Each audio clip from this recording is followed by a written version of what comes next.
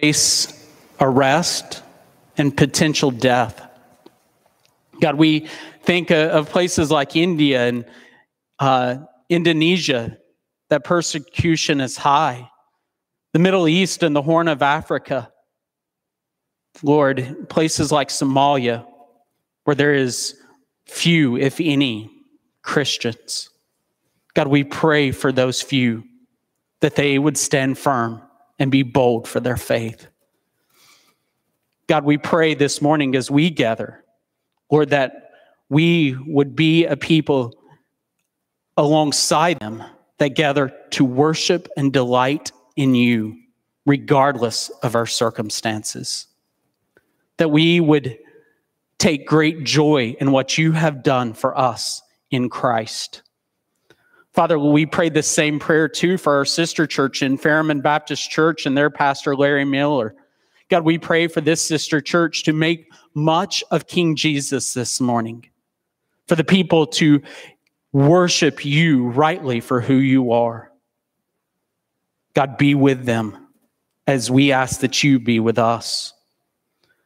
God, we pray as we come to the preaching and teaching of your word, that you would do a work in us, that your word would not return void, but that it would cut to the depths of our hearts, that it would expose sin that needs to be exposed, that it would cause us to delight more in you as we see more of your greatness and what you have done for us in Jesus, your beloved Son, who went to the cross on our behalf.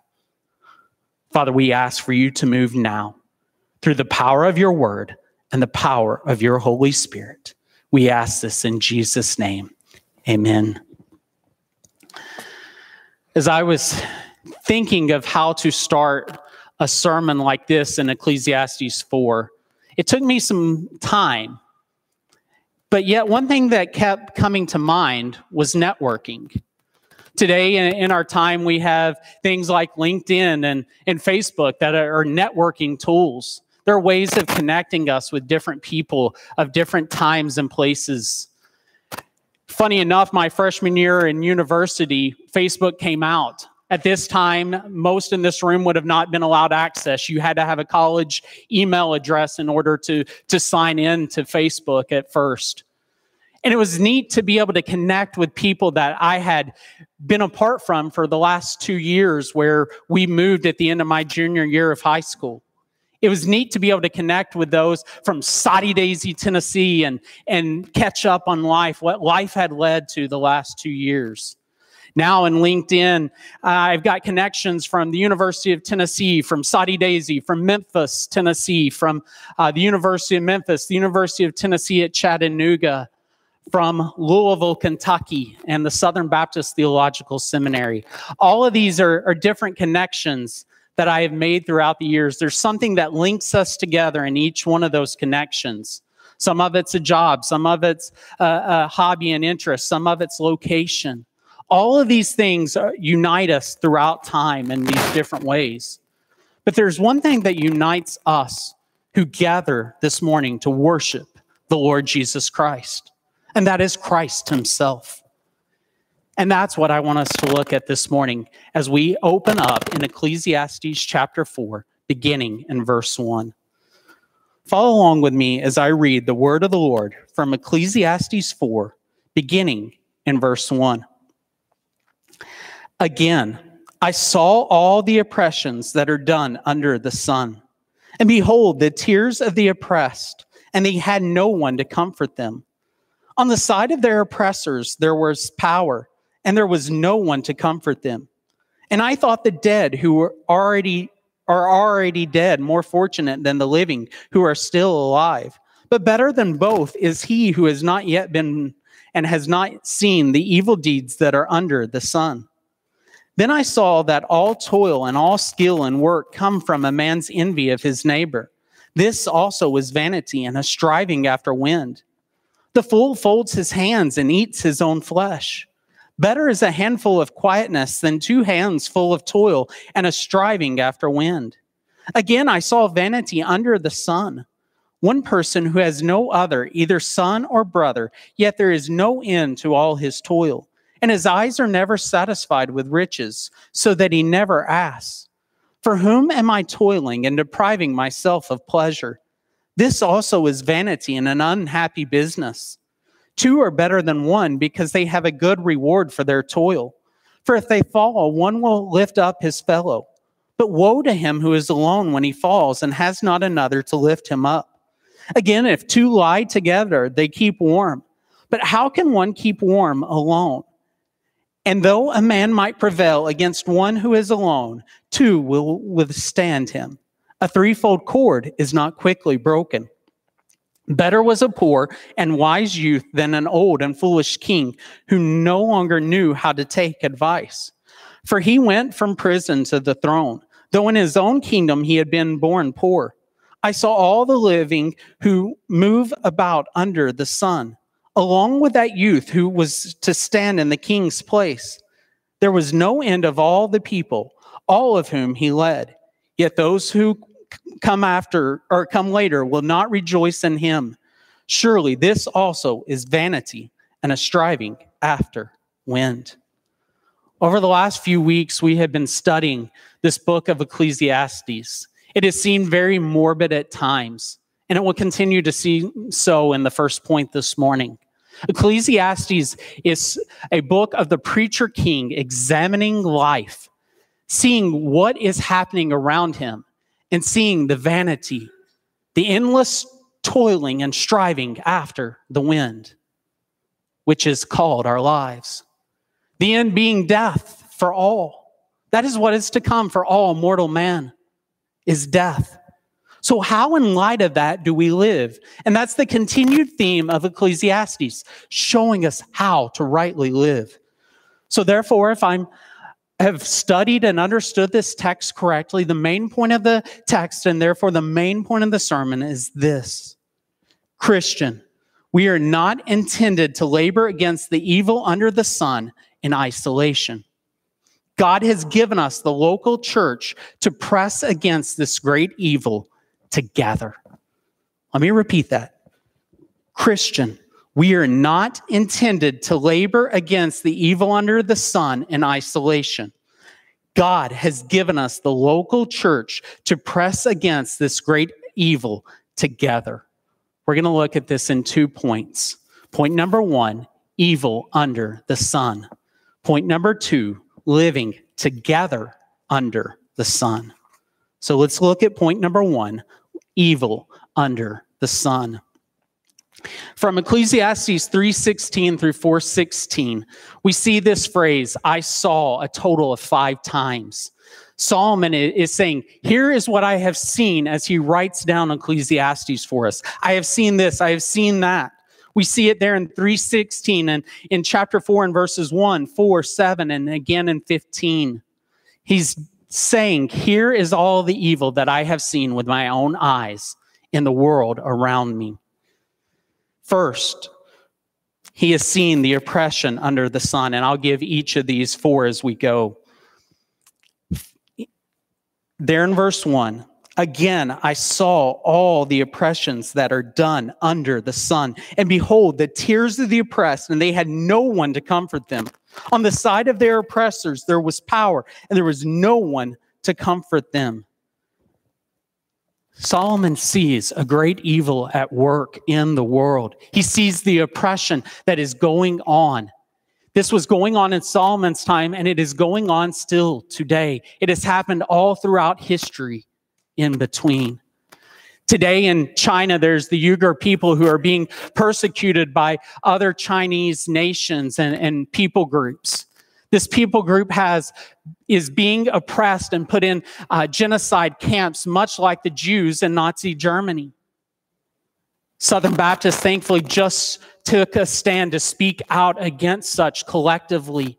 Praise be to God. May we continue to do so. This is the oppression, though, that takes place in the world around us. It took place again with the Jews in Nazi Germany. They were put in concentration camps, forced to labor, and put in death camps in which they were put in gas chambers that would kill them. This is the oppression that is in the world around us, and many, many others face such oppression today. It is the evil that is under the sun.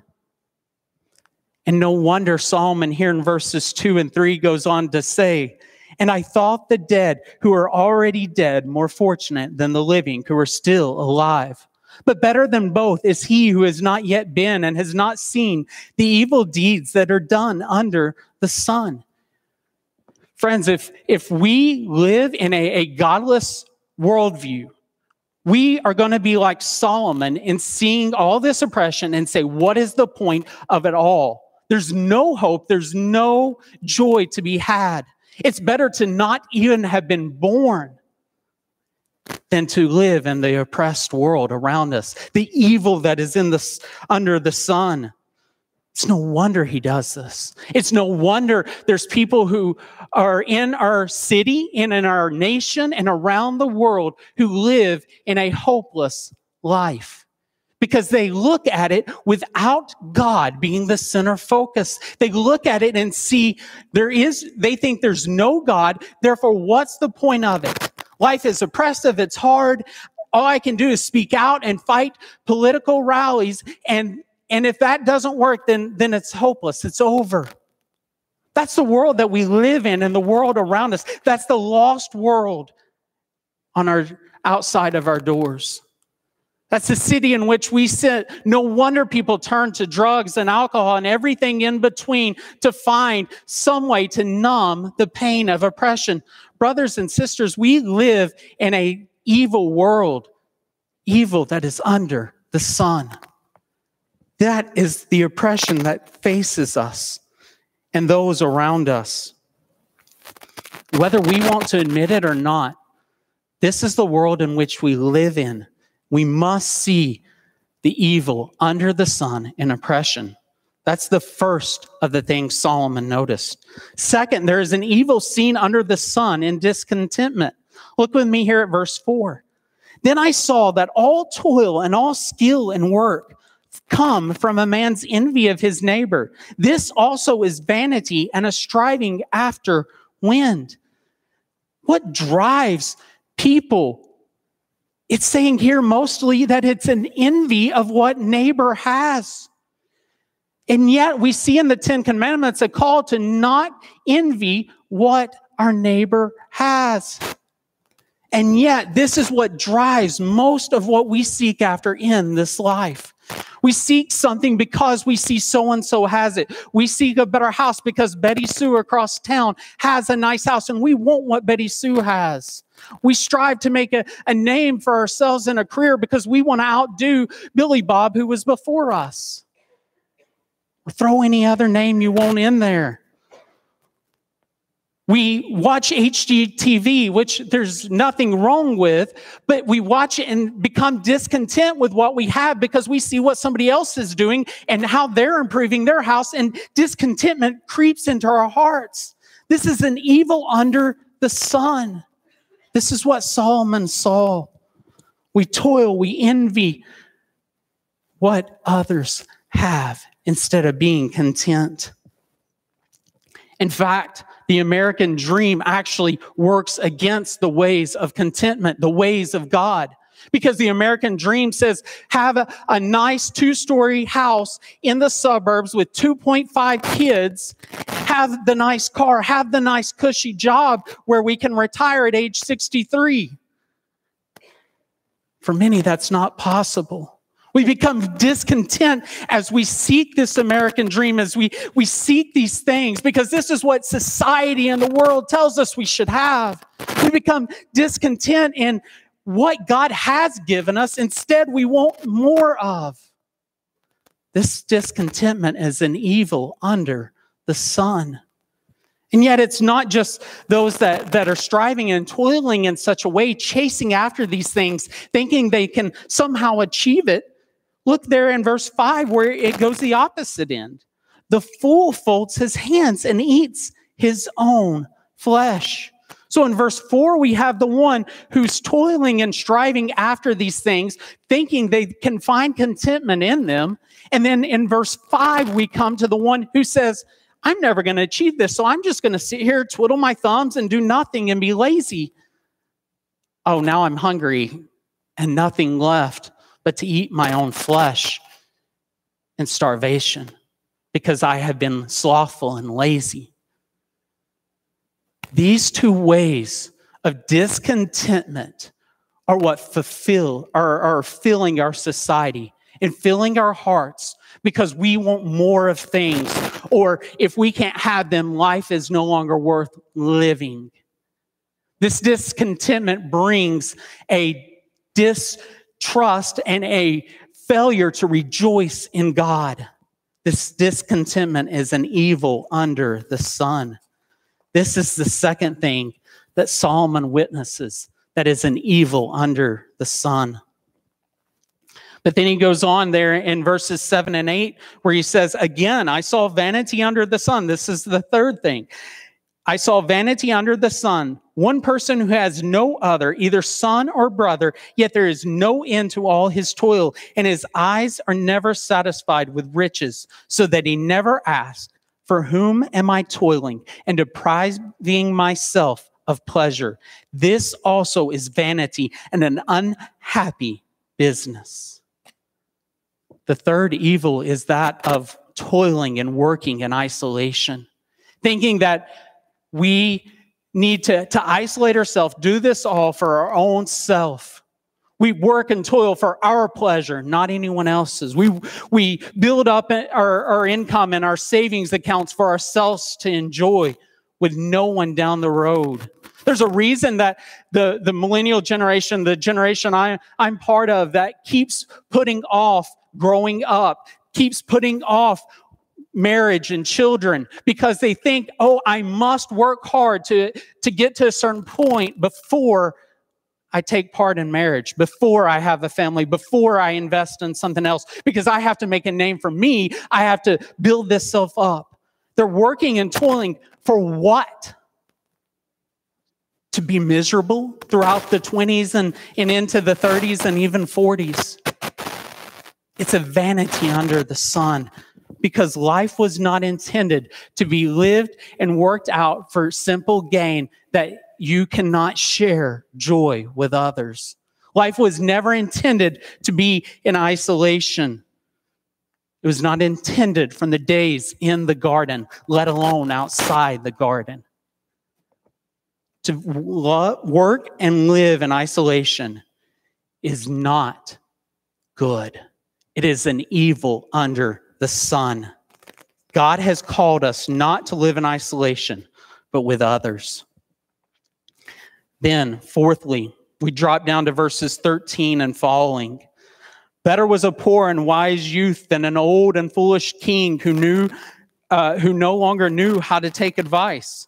And then in verse 16, it goes on, there was no end of all the people, all of whom he led. Yet those who come later will not rejoice in him. Surely this also is vanity and a striving after wind. Here you have the example of the old foolish king who no longer took advice. He had grown to be old and thought he no longer needed counsel and advice in it. And then you have this young prince who grew up poor, took advice, took counsel, and yet even he, as he grew into being a king, was not remembered. There was no longer rejoicing in. So both extremes are seen as vanity because neither are remembered. This too is an evil under the sun. As we've continued to see throughout Ecclesiastes, there is no remembrance in death. Again, how many of us could remember back 6 generations in our own family line, let alone 6 generations within history? There's nothing we will be remembered for in this. The point Solomon is showing us here is, yes, it's a morbid feel, but it's showing us here is the evils that we face in this world. Here's what we will endure. It's not a matter of if, it's a matter of when these things we will see within our own lives. Each of us will witness some form and shape of these evils under the sun. But what do we make of it? One, we need to recognize there is evil under the sun. Friends, we live in a fallen, in a broken world. Sin is having its full effect on the world around us. Creation itself is groaning, longing to be restored to how God created it. We ourselves are full of sin. Even those of us who have placed our faith in Christ still have sin at work within our members. We sin against one another. We sin against God. We need to see the fact of the brokenness of this world that we live in.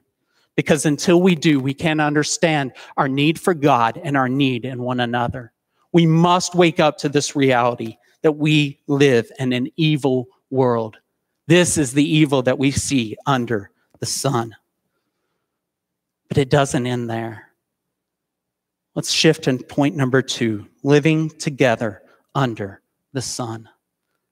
I'm going to pause right here and say the biggest thing we need to see in this passage is our desperate need of Christ.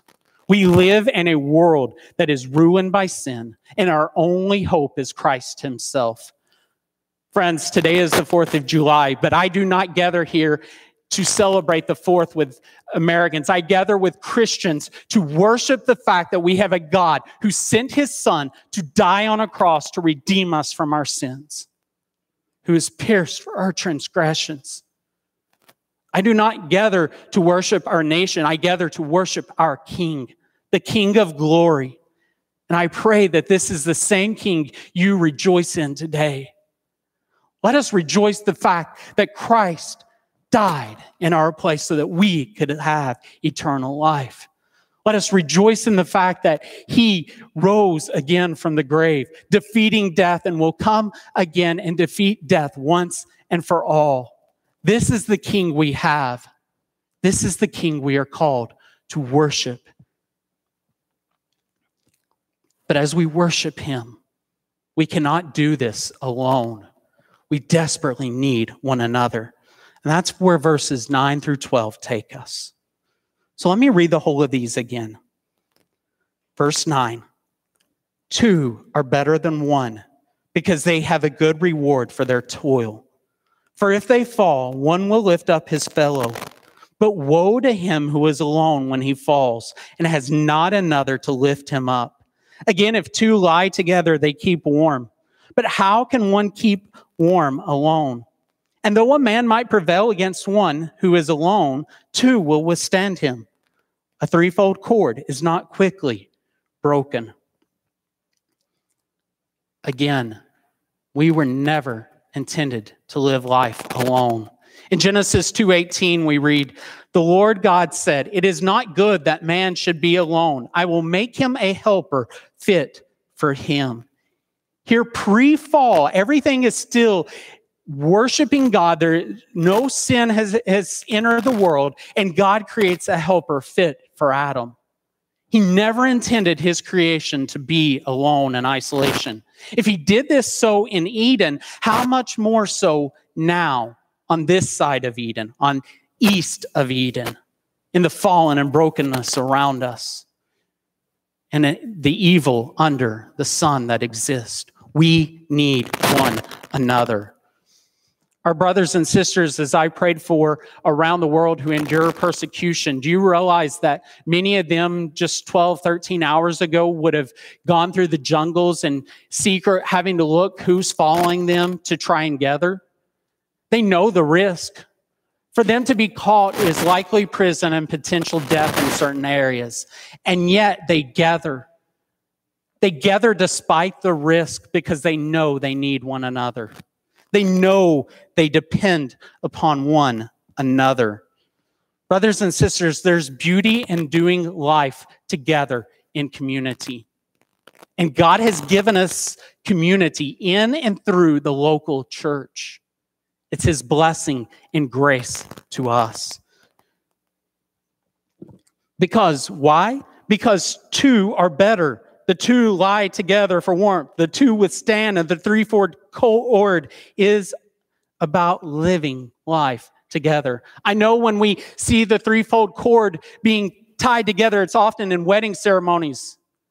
It's a great application of this verse, but it's not its main application. The threefold cord is not simply about marriage. It's about community, multipleness. It's about plurality. And it applies to the local church. It would have applied to the people of Israel as they were gathered, and it applies even to us today as a local church. We cannot withstand the evils of this world alone and in isolation. Because when one is alone, who is there to pick up? Somebody will overcome when we are alone. Satan will overcome as we try to make it through the Christian life in isolation. There are those today that would say, you know what? I love Jesus, but I do not like his local church. Guess what? The church is the bride of Christ. It's his instrument. It's his plan. There is no plan B.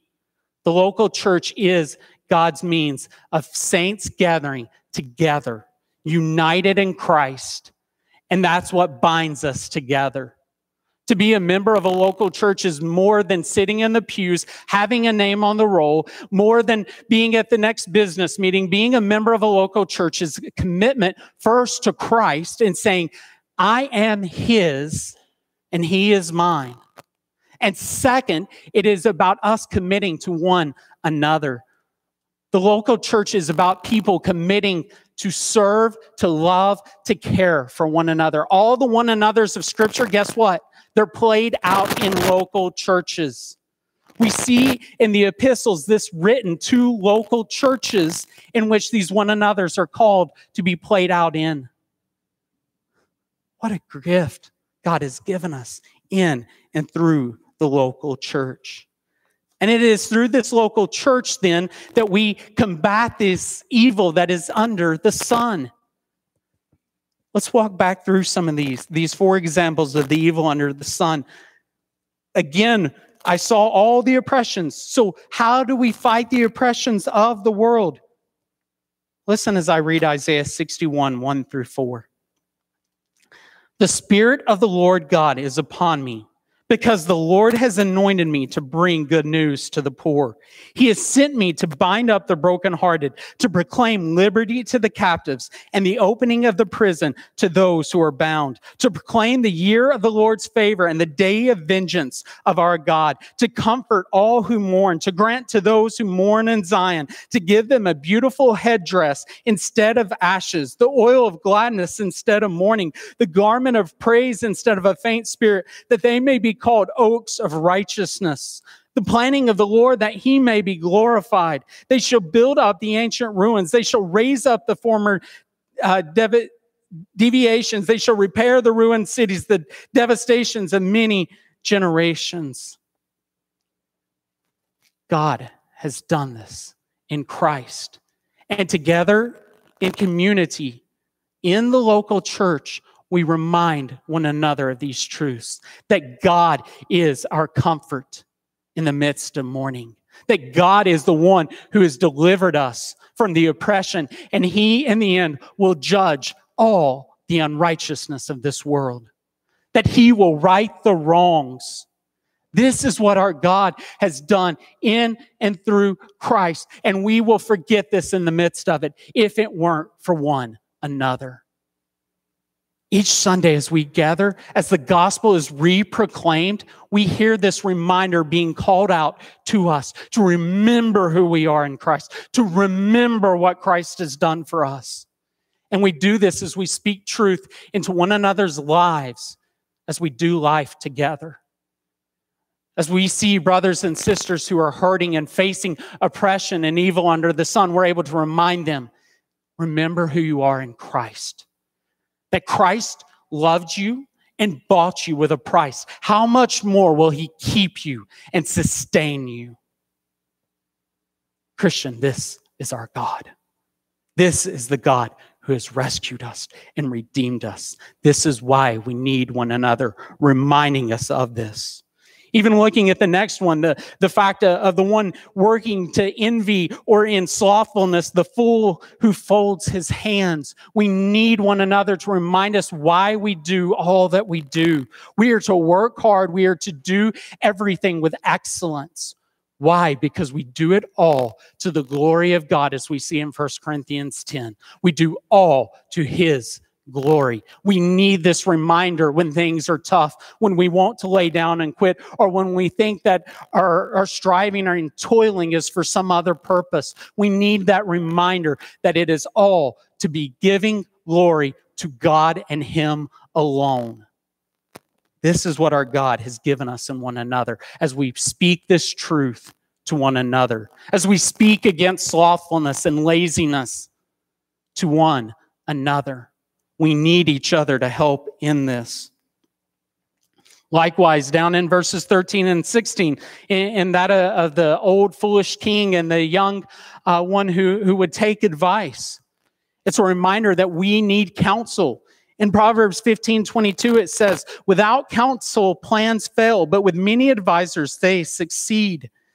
God has given us one another to speak truth and help one another. There are blind spots we have in our lives, and we need others to speak truth into them. I thank God every day for my wife, because she knows those blind spots in me and gently corrects me on those and calls me out for those. We need one another speaking truth. I thank God for many who have done that in my life, and I pray that we all have people that will speak truth and give us wise, godly counsel in how we should live our lives. Why? Because Proverbs 21:30 warns us against ungodly counsel. It says, "No wisdom, no understanding, no counsel can prevail against the Lord." No matter how wise one thinks they are, no matter how much understanding or how much counsel, nothing opposes God. So therefore, the wisdom that we get and the counsel we get needs to be rooted in godliness, needs to be rooted in God's word.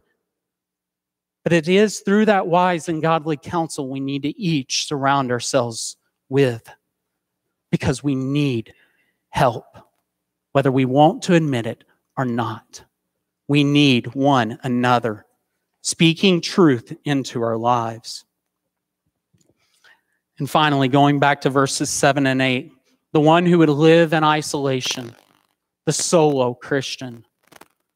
There is no category in the Bible for a solo Christian. That is a Christian who is not connected to a local church. None. It's unbiblical.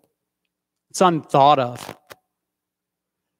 Today we have live stream, and there was a good purpose of doing live streams, but it has created a culture in which people can sit on the couch and watch being distant and at ease. There are those who would come into the church and say they belong, but they're the last in the doors and the first out, never being connected to others. That's isolated Christianity. That's ungodly Christianity. We need one another, and the way we can be with one another is to be connected to one another, to know one another, to let people in. We need each other in our lives. Turn with me to Acts 2, verses 42 through 47. If you don't have a personal Bible, I invite you to grab the one in the pew in front of you. Acts 2, verses 42 through 47. Give a moment. Acts 2, verses 42 through 47. Hear how the early church gathered and did community. And they devoted themselves to the apostles' teaching and the fellowship, to the breaking of bread and the prayers. And all came upon every soul, and many wonders and signs were being done through the apostles. And all who believed were together and had all things in common. And they were selling their possessions and belongings and distributing the proceeds to all as any had need. And day by day, attending the temple together and breaking bread in their homes, they received their food with glad and generous hearts, praising God and having favor with all the people. And the Lord added to their number day by day those who were being saved. As the early church gathered, they had all things in common. They devoted themselves to the teaching of the word, the teaching of Christ, to fellowship, breaking bread, and prayers. They devoted themselves to having everything in common. Brothers and sisters, I want us all to do heart checks right here. What does our fellowship with one another look like? Does our fellowship with one another simply mean that we all are on the same roll? Or does it mean we are investing in one another's lives together? That we have fellowship together. Fellowship is more than talking about the weather and sports and fishing. Fellowship is talking about the deep things of God together so that we can encourage one another and stir one another, even from our scripture reading in Hebrews 10. We have to assemble together to have fellowship. There's a reason on the front of your bulletin. Take out your bulletin and look on the front of your bulletin. You see the logo of our church. You see the name, Central City Baptist Church. And what do you see below it? Gathered on this date. That's not by accident. To be present, to be a gathered body, an assembled body, is to be present physically. We can't be known apart. We can't be known if we're missing church all the time. We can't have people speak into our lives and help hold us accountable, encourage us, even rebuke us as we need it if we fail to assemble with others. This is essential. And again, this is Jesus' plan, not mine. Jesus is the one who has called us to the local church. Jesus is the one who has called us to assemble ourselves together in the means of discipleship together. Brothers and sisters, let us see the grace God has given us in the local church. And let us begin to live life together in deep community. Help us to speak these truths to one another. Help us to know one another well enough that we can say, hey, you know what? I know you're struggling with this. Remember who you are in Jesus. Hey, I know you're going through a rough time. Hang in there. God has not left you. He is not forsaking you. Let us dive deep together. We need one another. The threefold cord is not easily broken. Therefore, a church that stands united in Christ is not easily broken by the evils under the sun. We cannot endure them alone, only together. Brothers and sisters, let us stand firm together in our mutual faith in Jesus Christ. Let us remember the fact that we have made promises to one another as we have joined this local church together. Let us stir one another, encourage one another, rebuke one another. For this is for each other's good. Even the song we introduced this morning, go back and listen to it this week. It will drive home these points again and again through music because it talks about the local church and our mutual faith in Christ. Let that be what unites us. Let us stand firm upon it and rejoice. Brothers and sisters, there's an evil under the sun.